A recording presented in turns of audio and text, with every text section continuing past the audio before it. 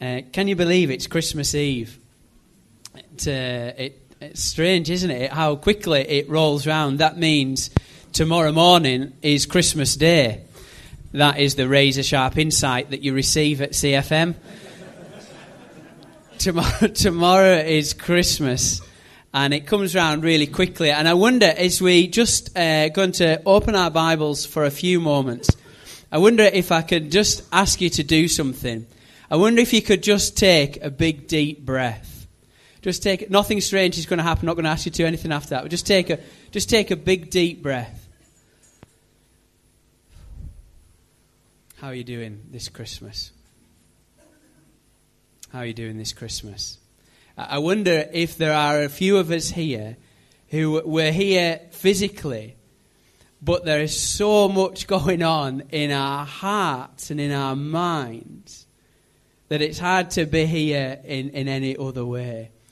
I wonder if your mind is thinking about food that needs to be prepared, or perhaps organisation or things that need to be sorted. Maybe it's things to do with family, conversations that have been had or are going to be had, or maybe some uncertainty.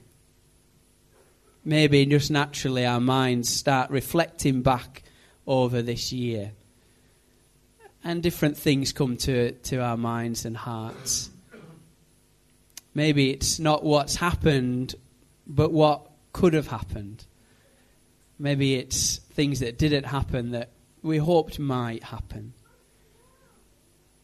I wonder what it is that's racing through our hearts and minds this morning as we hurtle towards Christmas.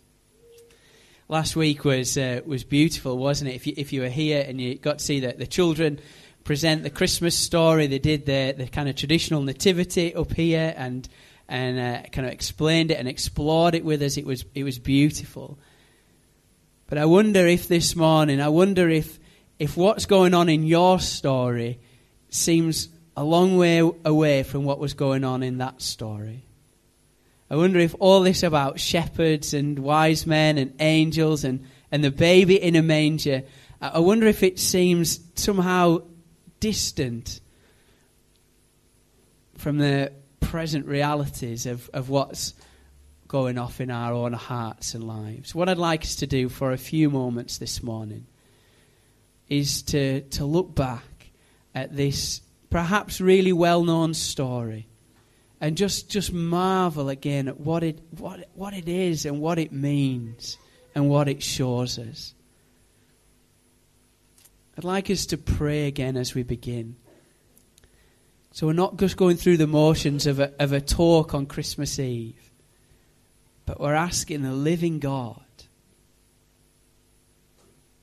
We're asking the living God to remind us, or maybe for the first time to show us, what is this all about and why does it matter? Let's pray. Heavenly Father, Lord, I pray for us, each one this morning. Lord, there is so much happening in and around. And Father, I pray that as we sit here in the warmth, as we sit still for a few moments, Father, I pray that you'll help us to fix our eyes upon you. Lord, I pray that you would reveal yourself to us as we open your word. Father, we just want to give you these minutes because they're precious. Father, please speak to us for your glory in Jesus' name. Amen. Amen. So here's what we're going to do. We're going to remind ourselves of this Christmas story and just see how it fits into the biggest story of the Bible. And we're going to look at 4 things quickly. The first one is a lot longer than the others because it's the Christmas part. So if you're getting worried, don't worry. The other 3 go quicker. And we're going to use as an anchor, as a foundation, a verse that's been quoted already, and it's Isaiah chapter 9, verse 6. And Isaiah is a prophet looking ahead to the birth of Jesus, hundreds of years before, talking about what this child is going to be like. And he says this, "For to us a child is born, to us a son is given, and the government will be on his shoulders, and he will be called Wonderful Counselor, Mighty God, Everlasting Father, Prince of Peace." Here's the first thing I want us to think about. That in Christmas we think of Jesus coming to our place. Jesus coming to our place. I wonder what your home looks like on a normal day, if there is such a thing. I wonder if your home is one of those where everything has its set place and it always lives there. I wonder if your home is one where most things generally have a place and they live there sometimes. Or maybe your home is lived in and things find their place wherever they end up. But whatever our home looks like, often, if somebody's coming round to our place, we'll tidy it up a bit. We'll try and make it look as nice as it can. And that might mean sweeping everything up and putting it all in one room and locking the door and not thinking about it for a while. I wonder what it's like as you invite somebody to your place. The wonder of the Christmas story is that God has stepped into our world. He's come to our place, as it were. And often our place isn't a pretty sight. Often there's very difficult, messy, painful, challenging stuff that's going on in our place. And Jesus stepping into our place is saying God isn't stood at a distance with his arms folded, saying, "Will you get your act together?" But he's saying, "Let me come and meet you in your place." Isaiah says, "For to us a child is born, to us a son is given." This baby who is born in Bethlehem and placed in a manger is not an ordinary baby, but he is God the Son. This is the remarkable claim of Christmas. That God, who is from all eternity, God the Father, God the Son, God the Holy Spirit, that God the Son, the second member of the Godhead, steps into this messy and broken world. The word we use is incarnation. It literally means to take on flesh. God himself has taken on flesh. He's come into our world. And it's remarkable. A child is born. That speaks of his humanity. It's his beginning as a human, as a person.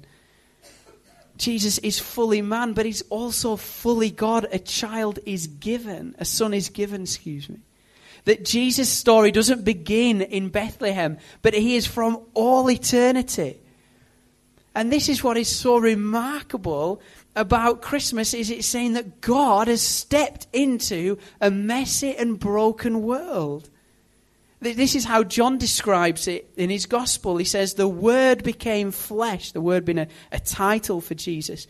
The Word became flesh and made his dwelling among us. We've seen his glory, the glory of the one and only Son, who came from the Father, full of grace and truth. This should just blow us away. It's truly remarkable. God has taken on flesh and made his home, made his dwelling among us. Literally, that make his dwelling among us is he tabernacled among us. In other words, he pitched his tent among our tents. This is what is so incredible. So that baby Jesus, as he's lying in a manger, has a heavenly Father who is above all things. A heavenly Father who is made all things, who's been always there from eternity and will always be. Who is above the whole cosmos. Some people who are mathematicians who are incredibly smart and talk of things I don't understand say that there might be as many as 10 dimensions. I can't even get my head around that. This is a God who is above all. And this is the Lord Jesus. This is his Father. But also, remarkably, now he has a mother who is probably a teenage peasant girl. I mean, that That is remarkable. That is God stepping into our place in such a humble and beautiful way. And who is this baby who's born? Well, Isaiah gives us these 4 titles for what he is or what he's going to be like. He's the wonderful counselor. A counselor who's never lost for things to say. He's never searching for wisdom, for he is wisdom. He's not having to ask us questions about things that have happened because he knows all that's happened. He knows all. He's not searching for what's going on. He knows what's going on. He's not unavailable. He's always available. He doesn't charge massive rates. He's made himself available for those who seek him. He truly is the wonderful counselor. He's the mighty God. This is what Paul writes about the Lord Jesus in Colossians chapter 1. He says, "For in him all things were created, things in heaven and on earth, visible and invisible, whether thrones or powers or rulers or authorities, all things have been created through him and for him. He is before all things, and in him all things hold together." This is the baby that is lying in a manger. He is the mighty God. He's everlasting Father. He's eternal. He's from everlasting, yet has the characteristics not of a tyrant, of a father, of a good father, a one who loves and cares and seeks to provide and is strong but tender. This is what he's like. He's the Prince of Peace. A beautiful title. A beautiful title. The Prince of Peace. This is who this baby is, who is in a manger. And what is remarkable is not just who he is, but think of the place that he's come. Think of what our place looks like, the place he's stepped into. Yes, the world has been made in perfection and beauty, but something awful has happened as sin has entered the world. And we've brought it in. Sin that brings death and brokenness and pain and isolation and loneliness that rips relationships apart. Sin always has a relational effect. It always separates. It always destroys. And so we live in a world that has beauty. It has loveliness because it's been made that way, but it also experiences very real pain and despair. And it's into these situations that the Lord has stepped. This is where he's come. This is the mystery of Christmas, that God has stepped into our place. Jesus has come to our place. Secondly, Jesus has not only come to our place, but he's taken our place. He's taken our place. I've mentioned it before, but I just really enjoyed last week's service. It was really good to be a part of. And one of the elements that I liked was the videos that Taz had put together and that the kids had done. And it's always interesting as you watch them, because if you're connected with one of the children, you just hear what they say in a slightly different way. Particularly if you're the father of one of those children. And there was this moment where the question was, what makes Christmas good news? What happens at Christmas? And Peter is answering. And Peter says, well, we celebrate Christmas because that's when Jesus went to the cross. And they said, oh, no. I always get these confused. That's when he was born. And it's all right, Peter, because those are two actually parts of the same story. A part of the same story. And yes, Jesus was born, but he didn't just come to our place, but he takes our place. He's come to save us. This is what the angel says to the shepherds, Luke's Gospel, chapter 2, verse 10. But the angel said to them, do not be afraid, I bring you good news that will cause great joy for all the people. Today, in the town of David, a Saviour's been born to you. He is the Messiah, the Lord. I wonder if you caught what the angels said there. They said, good news. A Saviour's been born. There's some good news. Into this mess of your place, a Saviour has stepped in. See, according to the Bible, the problems that we see around us are because of a problem that there is inside of us. The problems we see around us are caused by sin, and that sin makes its home inside of us. It's us. It's in there. I've quoted it before, but one person is famous for saying, the line that separates good and evil doesn't divide the human race, it divides the human heart. In other words, there aren't good people and bad people. We all have the capacity to do something good, but we all have the capacity and often do choose to do what's not good. And there's this problem inside us, this sin problem, a sin which is to go against God, is to decide ourselves what to do, is to push away from God. Romans 3:23 tells us that all have sinned and fall short of the glory of God. It's a problem for us all, and the effects of sin always is separation and damage. And the consequences of sin are wreaking havoc in our lives and in our world.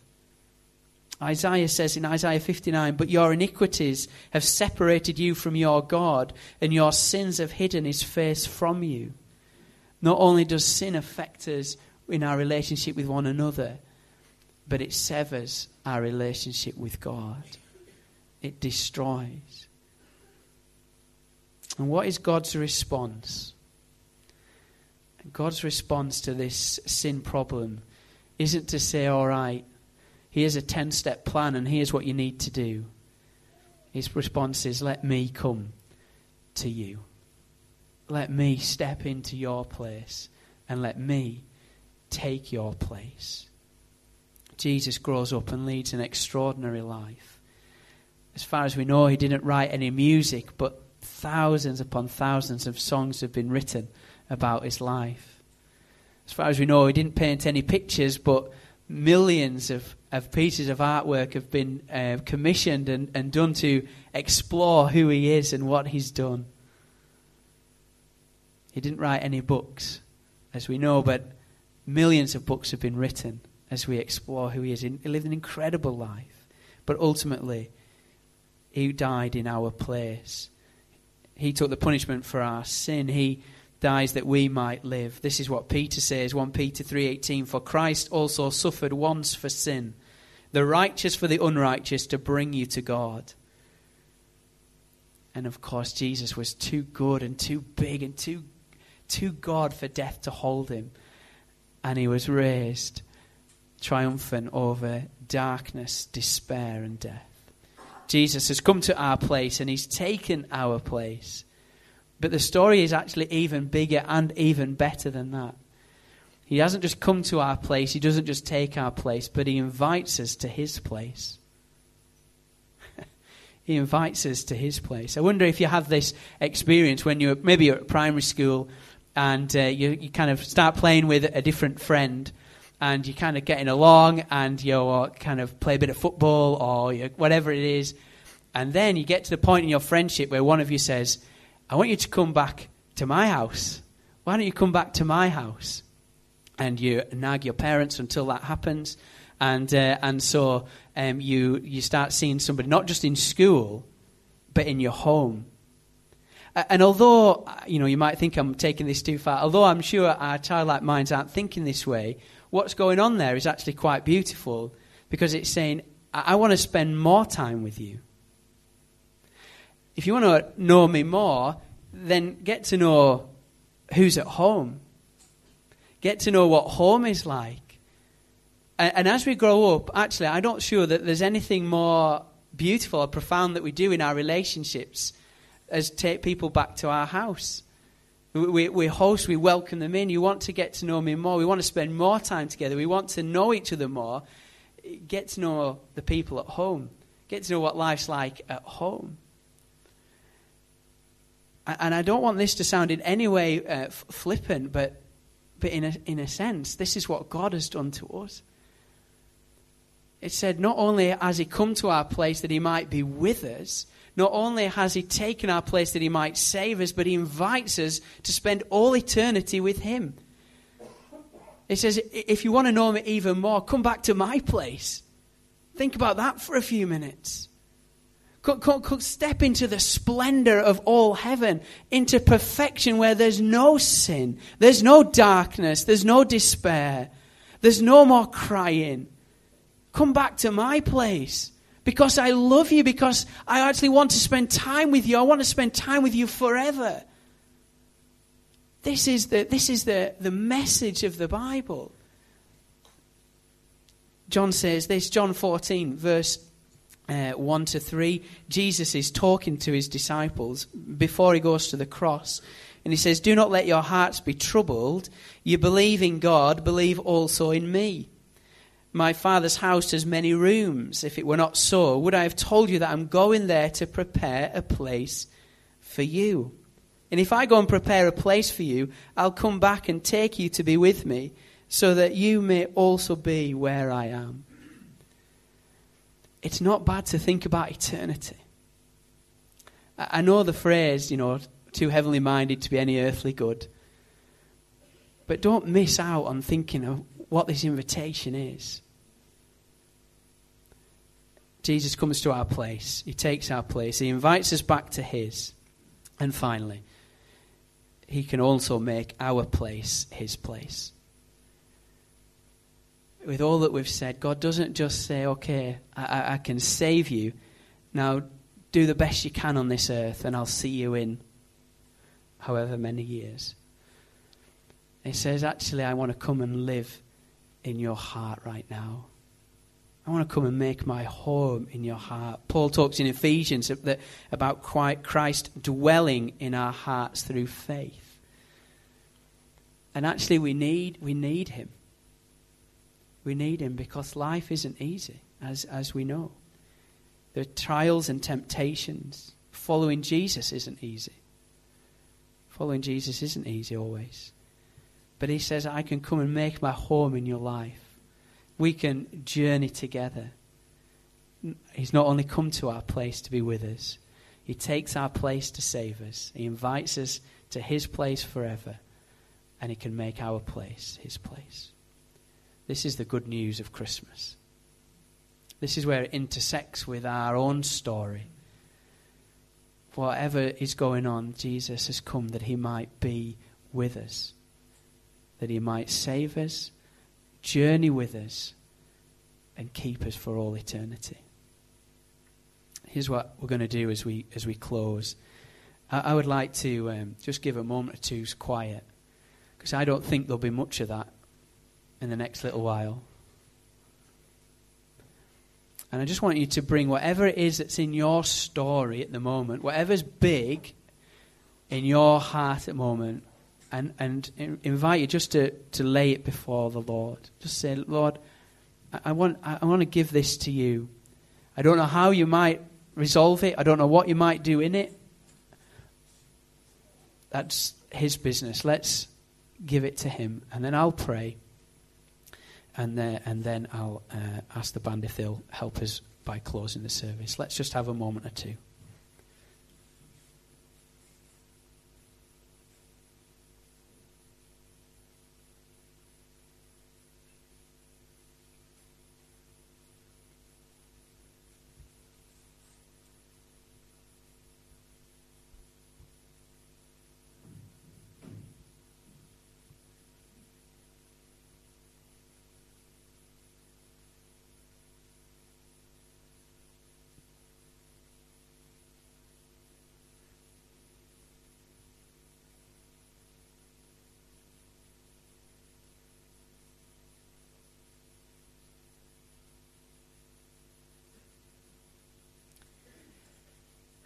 Heavenly Father, Lord, we thank you for this wonderful, wonderful truth we've just begun to explore this morning.